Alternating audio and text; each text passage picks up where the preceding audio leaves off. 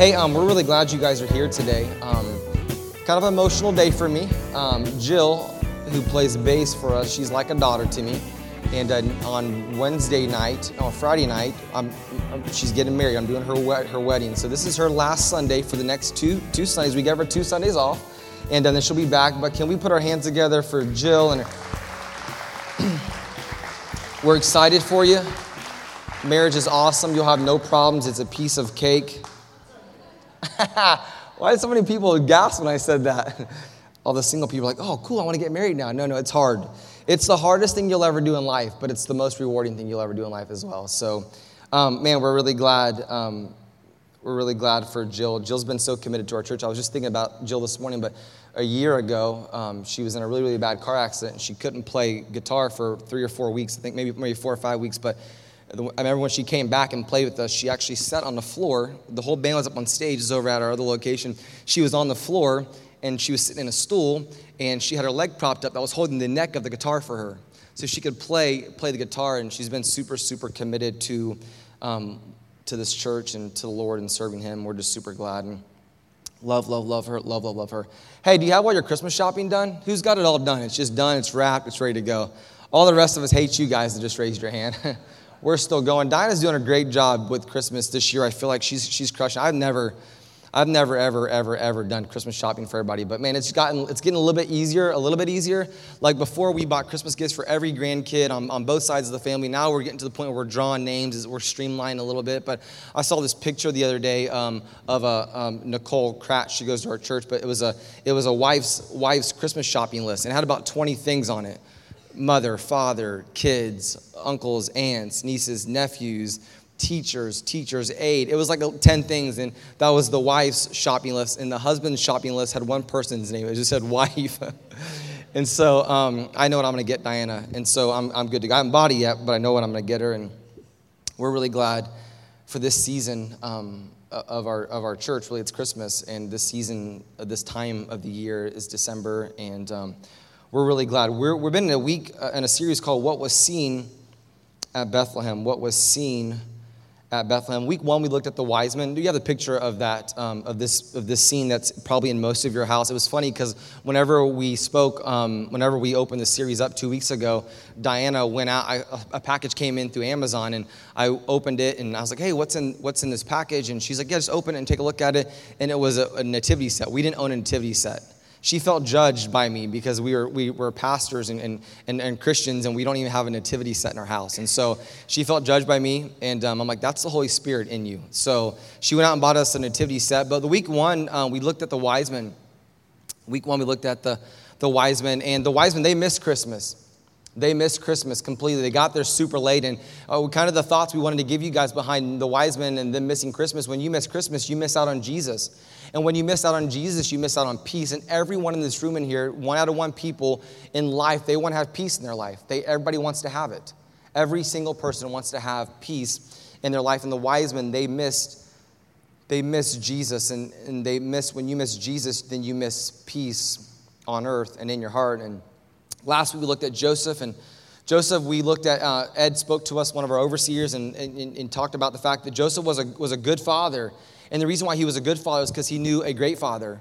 And that great father is our Father in heaven. So because of Bethlehem, Jesus came and he was born, and then he died and he rose again. And because of Christmas, because of Jesus coming, we can know a perfect Father. We can have a great relationship with the Heavenly Father in heaven, and his name is Jesus. And we get to have that. I'm so thankful for that. And last week was a great week for us. It was an awesome week for us. We saw many people give their life to Christ, and we had a great attendance. Man, our church, we're in a great season. We're growing, and where people are being connected to Jesus. And it's just been a great season that we're in this month. And we're glad you're here today. And, you know, I was talking to someone just the other day. We set up, every week we're finding ourselves last 2 weeks setting up more chairs. And we want to fill this place up with people. And the reason why we want to fill it with people because we have peace and we have Jesus. And we don't want anyone to miss out like the wise men did. And we don't want anybody to miss out on having a perfect Father in heaven. And so we want to have seats so people can come and hear this good news about Jesus who loves them and cares for them. And we're getting stories throughout the week of people saying, man, I'm so thankful for this place where I get to come and hear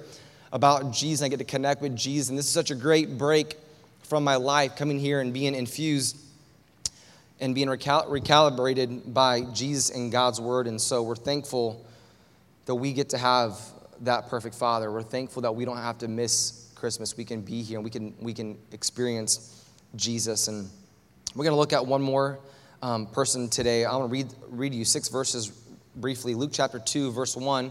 It'll be on the screen if you don't have it. Luke chapter 2, verse 1. At the time, the Roman Emperor Augustus decreed that a census should be taken throughout the Roman Empire. This was the first census taken when Quirinius was governor of Syria. All returned to their own ancestral towns to register for this census. And because Joseph was the descendant of the King David, he had to go back to Bethlehem in Judea, which was David's ancient home. He traveled there from the village of Nazareth in Galilee. He took with him Mary, his fiancée, who was now obviously pregnant. And while they were there, the time came for her baby to be born. She gave birth to her first child, a son. She wrapped him in snuggling strips of cloth and laid him in a manger because there was no lodging available for them. Today I want to look at the innkeeper.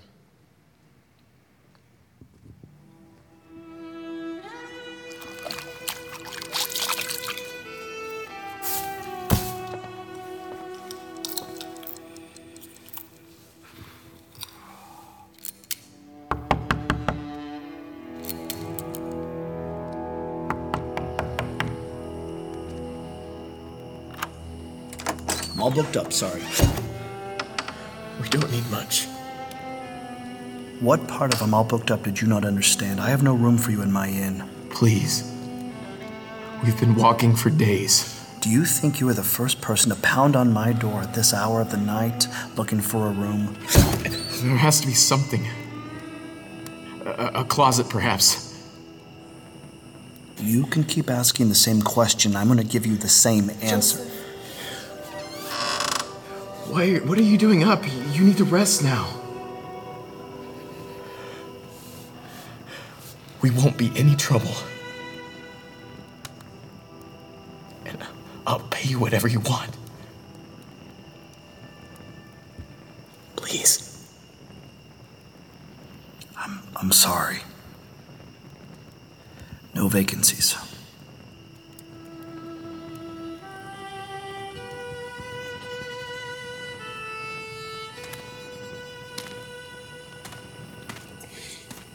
Okay.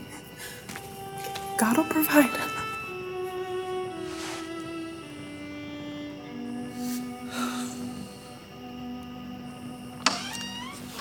Hey.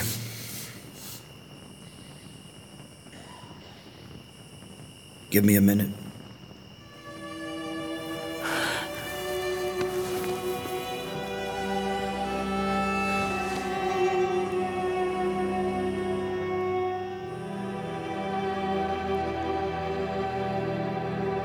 I don't know how many doors Joseph and Mary had to knock on before they got to the innkeeper. I really don't know that. And I was talking. I called my father-in-law yesterday. I said, "Hey, you know the story, Luke chapter 2?"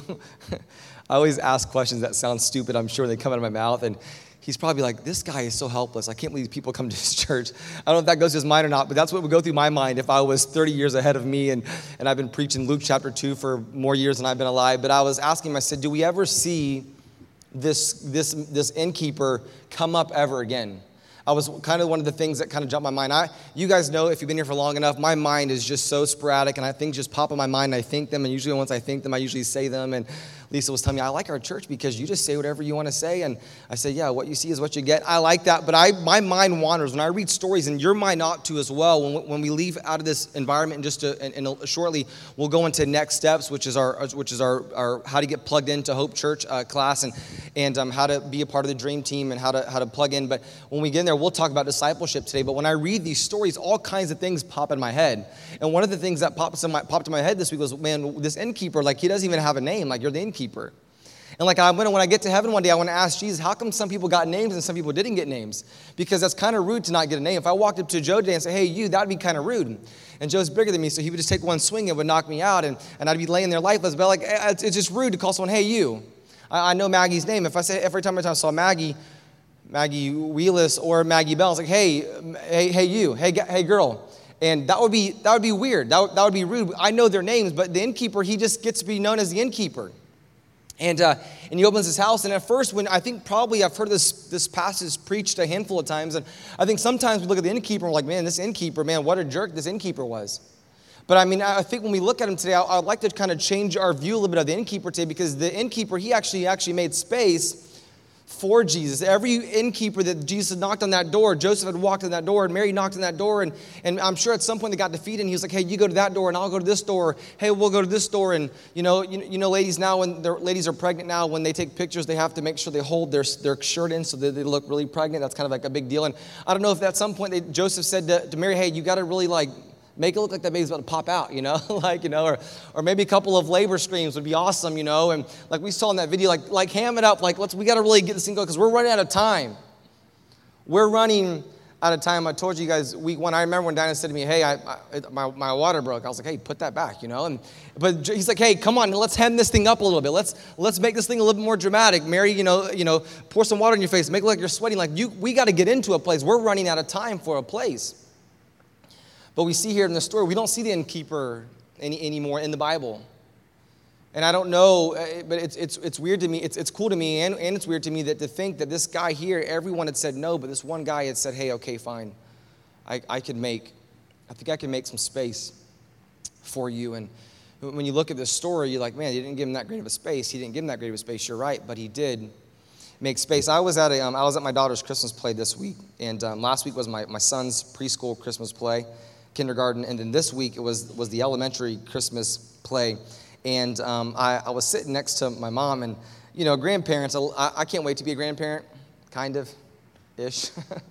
As long as I can wheel myself around, I'm okay with being a grandparent.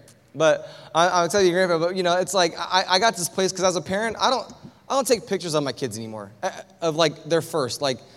We've already got it. My daughter, I remember when she went on when she was doing all the roller coasters at Disney, I'd be like, Everest, this one. And I would take all these pictures. Boom, boom, boom, boom, boom, boom. Now I'm like, Hope, you've already read this 6 times. I don't care about taking another picture of you again. It's no big deal. Now it's not about you. My son, the 5-year-old, he's a little soft. He hasn't ridden all the roller coasters yet. We have to talk him into it and drag him into it. And, Selah probably is going to be the daredevil. She'll be the only kid ever in the Beecham family that jumps off a roller coaster, because that's kind of the way she's tracking right now. Pray for her. And, but we go through, I got too far into those stories. I don't even know where I was going. But the point is, I was at this Christmas play. I'm getting better, at least. I just recaptured my thought. We were at this Christmas play, and I'm looking over at my mom, and she's looking at her phone, and, she's young still, but she's looking like the phone is broken. And she's like, I don't even know if she's here, but she's just like, she's not here. Okay, cool. Let me embellish the story a little more. No, I'm just kidding. It's Diana and it's me, and it's these 2 annoying 2-year-olds that I have that are my kids, and they're all in there, and Nora shows up, which is Derek, who was just leading his little daughters in there, and they're using phones, and my mom wants to get pictures, and I'm like, Mom, you probably have plenty of pictures on your phone, but she wants to get a picture, and she's trying to take a picture. Well, she looks at her phone, and she's like, and it's just fuzzy. And you guys know where this is going. If you're under 30, you kind of have a clue. And so it's fuzzy, and she's like. And I don't want to help her because I think it's funny to see her fumble through her phone. It's rude, but that's just kind of the way I am. And so Dinah goes, let me see it. My wife, she loves to help. She'll help anybody. She'll help anything, and she loves to help. And that's why she married me, because it was a project for her to take on, And so she's like, I can help him. And so she gets the phone, and I know what's going to happen with the phone. But she looks at the phone, and Dinah goes, look, and it looks like this. If you have that picture that you guys have all seen it before. Cannot take photo. There's not enough available storage to take a photo. You can manage your storage and settings. How many of you guys, when you take a picture, your phone says an awful lot? I'm dying for the new 7 because my storage, my phone's been saying that for 2 years. And it's like, you've deleted enough pictures, Wes. You can't delete any more pictures. And I always plug it into my Mac, which is getting old as well. And I go to this thing called Image Capture, and it takes all the photos out of there. And then when I get to this place where I'm desperate, I really want to get a picture of her first, I'm deleting apps now. I'm like, I'll be okay with getting rid of Subway Surfer. I like it, but I'll be okay with it. And the other day, Hope grabbed my phone. She's like, hey, I need to use your phone. We're at a Pokestop. And I'm like, hey, hun, I was at a play, and I was out of space, and so I had to delete Pokemon. Pokemon Go, it's gone, baby. And she's like, why did you do that? I was like, you suck it up right now. And then it's over.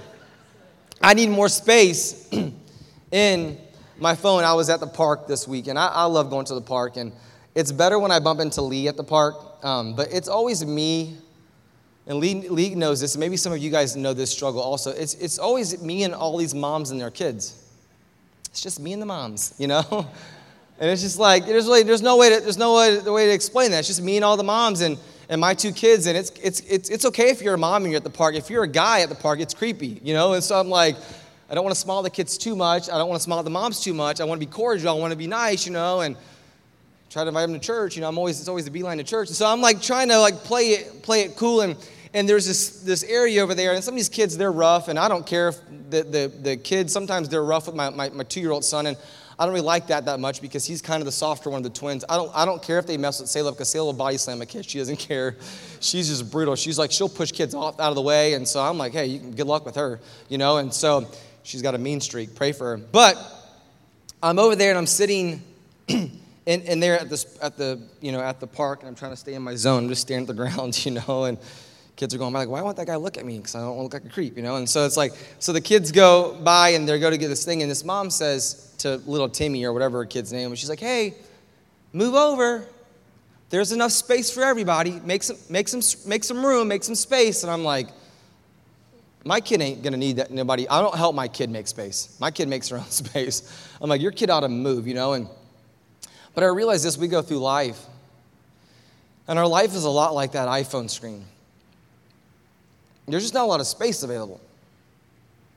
I watch your social media posts, and I meet with you guys and hang out with you, and if we're honest in here today, and it's a lot of us in here today, there's just not a whole lot of space in our life. There's just not. We've got our life maxed out, and we're loving it. And it's like, and when we hear that song, it's our breath in our lung. It's like, man, I know for me, when I get going, I get busy, and sometimes I just kind of sit and I just open up the Bible, and I'm just like, God, can you just fill me up and kind of create some space in my life? And I want to help us today make some room. Because honestly, it's like my daughter. If my son gets close to me, she comes and she wants to push him out. And it's like, man, Jesus wants to do so much more in our lives. Jesus wants to be so much more fulfilling in life. Jesus wants to bring so much more peace in life. But we really, honestly, we don't really have a lot of space for God to get in there. Our time is maxed out. Maybe our finances are maxed out. Maybe we're emotionally maxed out. Maybe some of us in here today, we're just maxed out in every area of our life, and there's just no more space. There's a danger in a lot of the stuff. I realized this week. It kind of hit me. There's a lot of danger in a lot of stuff that I post on social media. And I just believe in a big God, and I believe in a great God, and I believe in an incredible God, and I believe that. But sometimes I put part of this stuff out there, and I think a lot of times I post things like, man, your best is yet to come, and God's going to do a work in your life. And people are like, man, how come he's not doing nothing in my life? And I don't say anything on social media because I don't want to sound mean to these people, but I want to be like, there's no space for God to do greater in your life. That's why. I posted something a few weeks ago, and a guy posted on there, it seems like God must have some favorites. And I want to be like, bro, there's no space for God to do anything in your life. There's no space there. So how can he, what do you want him to do if there's no space for him to do anything? It's like you've heard this and you've seen it posted, and you've seen people get frustrated when bad things happen at schools, and bad things happen, and this happened, and people are like, well, the reason why that happens in schools is because we took God out of the schools. And you've seen people post that, but it's just like we're walking around, and we want God's best, and we want to we want to do what God wants. We want all these great things, and they're all good things, and they're all great things, but there's just no space there. And today I hope that we can, my goal is for us to maybe plug our lives into Jesus and him to image capture, and him just to take a bunch of the stuff out of our lives. And I think sometimes it'd be nice if we can just hit a button and God take the stuff out of our life. But you know what? Jesus wants you to take some of the stuff out of your life. If I sit down, I've said this probably for this last year last year and a half, as known some of you guys, but if I could go to Yadi and say, Yadi, why don't you quit doing this, and that would be easy. And Yadi can go to me and say, hey, Wes, why don't you? She'd still be talking, like, hey, why don't you? It's easy looking at someone and say what they got to take out of life. But the point is, I can't take anything out of Yadi's life. she has to get to a place in her life where she has to take that out of her life. I lived in a crammed life, and this is borderline hypocritical and confessional to even be speaking about space in your life. I'm going to get home tonight and Diana's going to be like, hey, that was a good message. Why don't you try living it out? I'm going to say, shut up. That's what I'm going to say. I'm just going to tell you now. I'm like, it sounds really good when I preach it. It's just hard to live it out. But this week I saw Paul's here today and Jacqueline's here today, and I love them. But I went on a motorcycle ride with their dad this week. Diana's dad was out of town, so we drove across town, borrowed his Harley, and came across town. And I went on a motorcycle ride with Paul's dad. And I pull up there in the driveway, and we walk out, and he's like, hey, where's your helmet at? And I'm like, I don't wear a helmet. My head, it's hard. I have a hard head, and some of you guys are judging me right now. Some of you guys are like, this is awesome, our pastor rides motorcycles. But some of you guys are like, our pastor's stupid because he doesn't wear a helmet. And so peer pressure work with your dad. Your dad's like, well, I'm not going to wear mine. We got to hurry and get out of here if one of my kids walk out and see me without my helmet. And so sure enough, Jeannie comes walking out, hey, Dad, where's your helmet? Where's your helmet? And I'm like, we got to go, and the motorcycle ride was so awesome for me. Diane and I's dad, we've been riding since I got married, and we went up to Mountain Bird and made a right. I can't tell you how we got there, but we go all the way up and through Howie in the hills, and there's a restaurant out there, and there's a Yalaha bakery out there. We used to go do this ride, but the ride was so encouraging for me because it's just me and my worship music and the same stuff that you guys hear we're singing every single week. You're like, man, how does people know all these songs? And I'm listening to them all week long, and so I'm in this car ride, and I'm having on this motorcycle ride, and it's just me and this motorcycle, and no one can get to me. I can't answer a text message. I've tried. It's not safe. I'm just kidding. I haven't. But I'm just listening to worship music. I'm like, man, this was so encouraging. Sit down, have a meal, and get back on the motorcycle, and we drive back, and I'm like, man, this is just encouraging. Like, this is just there was space for God for me to spend time with just me and God. And I saw Mike walk in today, and Mike has these awesome Harley boots. You can imagine, I don't wear Harley boots. Like, it's a miracle that I wear shoes when I ride. I wouldn't wear flip-flops. I want to wear rainbow sandals, and T-shirts and jeans. So I put on shoes now when I ride. I've upgraded to jeans. And it's just a space where I can just be just me and God. And I want to have more of those opportunities where it's just me and God. And we should all want that. I wrote down a couple things about making space that I want you to write down if you would, or type them in your phone. Is this: giving Jesus a little space in your life will change your world. Giving Jesus a little space in my life can change my entire world. And it can change your entire world. Jesus wants a little bit of space. I think so many times in life we think Jesus wants to hijack our lives. He doesn't want to hijack our lives. He wants us to give him a little bit of space and let him go to work. Just let God do what he does. We've said that since day one at this church, that we don't want to beg people to do anything. We want to just create spaces for God to show up and to get in their lives and let God do what only he can do. I can help you change your behavior, but only Jesus can change your life. Only Jesus can change your world. I've watched some of you guys in the last 6 weeks, 8 weeks, some of you guys a year, just give God a little bit of space, and I've seen God change your entire world. Some of the most encouraging things when I walk out of church and I get text messages and say, hey, man, I got one last week. This has changed my life. This has changed my marriage. This has changed my family. And that's not church. I already told you guys that church can't do that. Only Jesus can change people's lives. But you know what I realized about that person that sent me that? They're carving out some space for God. They're carving out some space in this time right now. It's an hour and 15 minutes. And they're carving some space for God to speak to their life and God to pour into their life. And God's doing incredible things in their life. God's changing their world. One of the things, so I was talking to Chantel about this week. I also wrote down this is not in the notes, but when we make room for God, anything can happen. Anything can happen. I was talking to Chantel this week, and Diana will introduce Shan in a moment when I'm done, but I was talking to Chantel, and Chantel said, she asked me this question. She goes, how are your financing your church? Are you guys doing well? And I said, we rely on X amount of dollars from the outside. We raise support to start this church, and we raise money to start this church, and we have friends that are just giving to us, and they're just pouring into us. And she says, man, well, how far, when does it get to the point where you're self-sustaining, it's all you guys are all on your own? She goes, when do you get to that point? When do you get that? I said, can I be honest with you? I said, there's enough people right now today in our church to take care of all of our needs. And she goes, really? She goes, how do you know? I said, 'Cause that's how God works. God always provides with what we need. I was talking to Greg with this. He said to me, God always provides just when we need it at the right time. I said, the kicker is it's for a lot of people, they want to be generous or they want to give or they want to serve, but there's just no space to do that. We're totally maxed out in our area of our finances. We're just over and over and over and over and over and spent and spent and spent. So we really can't afford to do any more because we're so maxed out. We've got so many. I was talking to a guy the other day. He goes, "Man, my last kid, get my last kid through college, and then I'm gonna have some more space. I'm gonna have some more space." And I'm excited. You guys can throw the next slide there, but I'm excited about the Heart for the House offering. And you guys have been here long enough to know that our goal is not to build up. Our goal is to build out. Our goal is to reach more and to serve more. We were here last night setting up, and I was telling Stephen about the lights back here and all this stuff. I don't know if you guys ever think about what it doesn't look like before we get here on setup. I don't know if you ever think about that or not. I do. You've never seen it bare in here. We put a lot of time and effort and energy into this. And I was telling Stephen, I said, whenever we get a location, I said, I don't want them to install the lights. I want to always set them up every week so we stay humble. Remember where he came from. He was like, if we do that, I'm going to find a different church.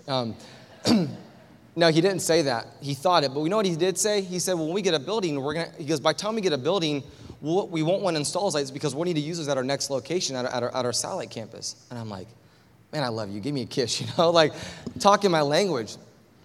I love that we're doing this Heart for the House offering. I love that because it gives us a place, a placeholder, a mat holder, if you will, in our lives to say, God, I'm gonna trust you, God. I'm gonna trust you with this amount, God, and I'm gonna see you come through. And in our Heart for the House offering, it's above and beyond our normal giving. It's above and Diana. We give X amount we give 10% we tithe every single week here. And not only do we tithe here, but we give to missions, other places. And one of the things that we're doing this Heart for that House offering is we're doing some missions projects locally and globally.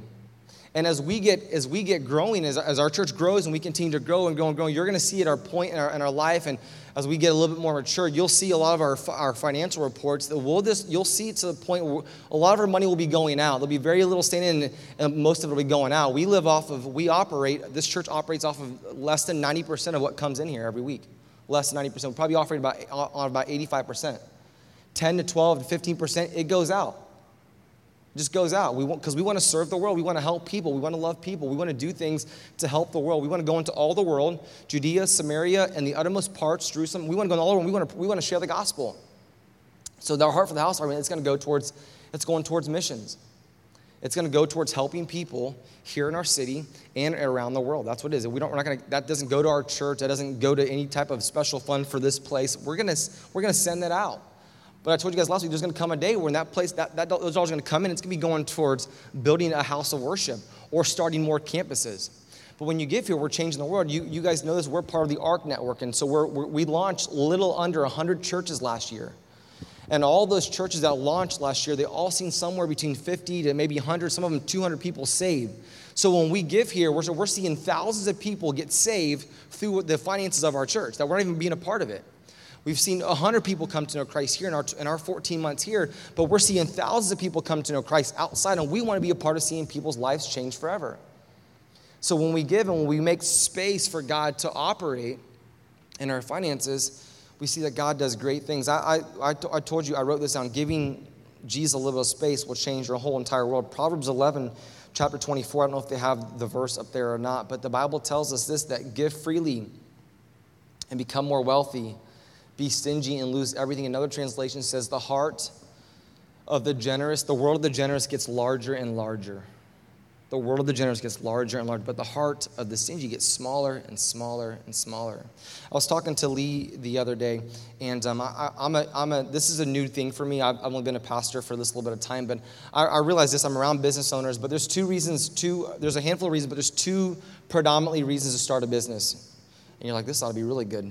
What does he know about business? This will be good, Brad. Hang on to it. Here's the first thing. The number one reason, a reason that a lot of people start businesses is to make a lot of money. I want to be rich. That's a reason why people do. I want to make a lot of money. Here's the second reason why you can start a business. And this is another big one. There's a lot of things that can probably fall underneath that, but number one reason is to make a lot of money. A reason is to make a lot of money. A second reason is to help a lot of people. It's just to help a lot of people. That's another reason why to start a business. And I realized this. I was telling Lee loves people. He loves to help people, and it's like I was telling him, I'm kind of jealous of Lee because he's in his sweet spot Monday through Saturday. I only get to do this with this many people once a week, but I do coffees and hangouts. But I'm like, you get to do this every single 6 days a week. You get to do this for, and it's tiring and it's hard. But you know what he wants to do? He wants to help people. His wife's there and his son's there, and they just want to help people. They want to love people. They want to serve people, and that's a good reason. So whenever we create space in our life, we can help and we can love and we can serve more people. And that's what God put us on this earth. We want to make a little bit of space so God can change our whole entire world. And here's the second thing I wrote down. Jesus doesn't need all that you have. He needs all that you are. That's what he needs.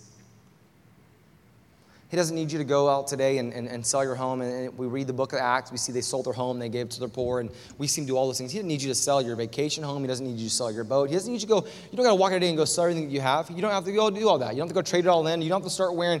You don't have to never shop again. Only wear white T-shirts and jeans. And you don't have to only wear. You don't have to wear the same pair of shoes the rest of your life. You don't have to do all that. Sometimes it sounds cool, like, oh, I do all these things. Jesus doesn't want all that you have. He wants all that you are. Jesus wants to work in your innermost being. Jesus, this Christmas, I wrote down this, Jesus wants you. That's what Jesus wants this Christmas. He wants your heart. That's what he wants. What's the best gift that I can give Jesus this year? Is it the heart for the house offering? No, that's not the best gift you can give Jesus. Will that help? Is that a good thing to do? Absolutely, it's a good thing to do. If there's space available, do it. You ought to do that. Whatever God puts on your heart, you do that. But that's not what Jesus wants for Christmas. For Christmas, Jesus wants you. That's what he wants. And he just doesn't want that December 25th. He wants your life. He wants you. Can you imagine today being all the sins that you've committed, all the struggles, all your past, all the crud that you're going through in your life? Isn't it cool to know all that stuff? And it's a lot. All your hurts, your habits, your hangups. Isn't it cool to know that all of that stuff that you have going on in your messy, messy life and my messy, messy life, and all Jesus wants is me. And as much as he wants Maggie, he wants me the same amount. And Lee, and Lex, and Hannah, and Lisa, and Michelle, and Joe, and Josh, and the list goes on. One day I'm going to do a name test. I'm just going to start and go right now and see how well. You're like, this guy knows a lot of names. That's what he wants. Pumar, I don't even know his first name. I just call him by his last name. Like, Jesus just wants, this Christmas, all he wants is your heart. That's what he wants.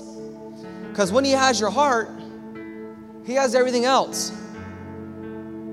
The most valuable possession that you have is your heart.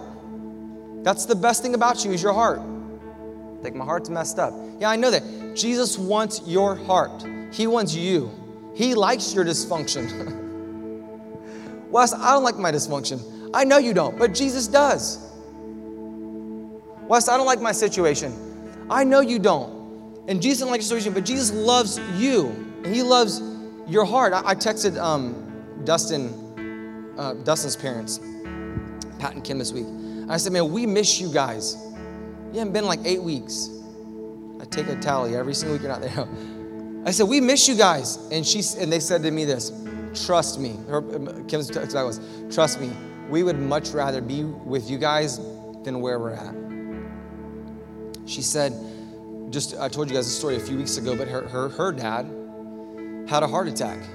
Stubborn old man walking around the mall with a heart attack.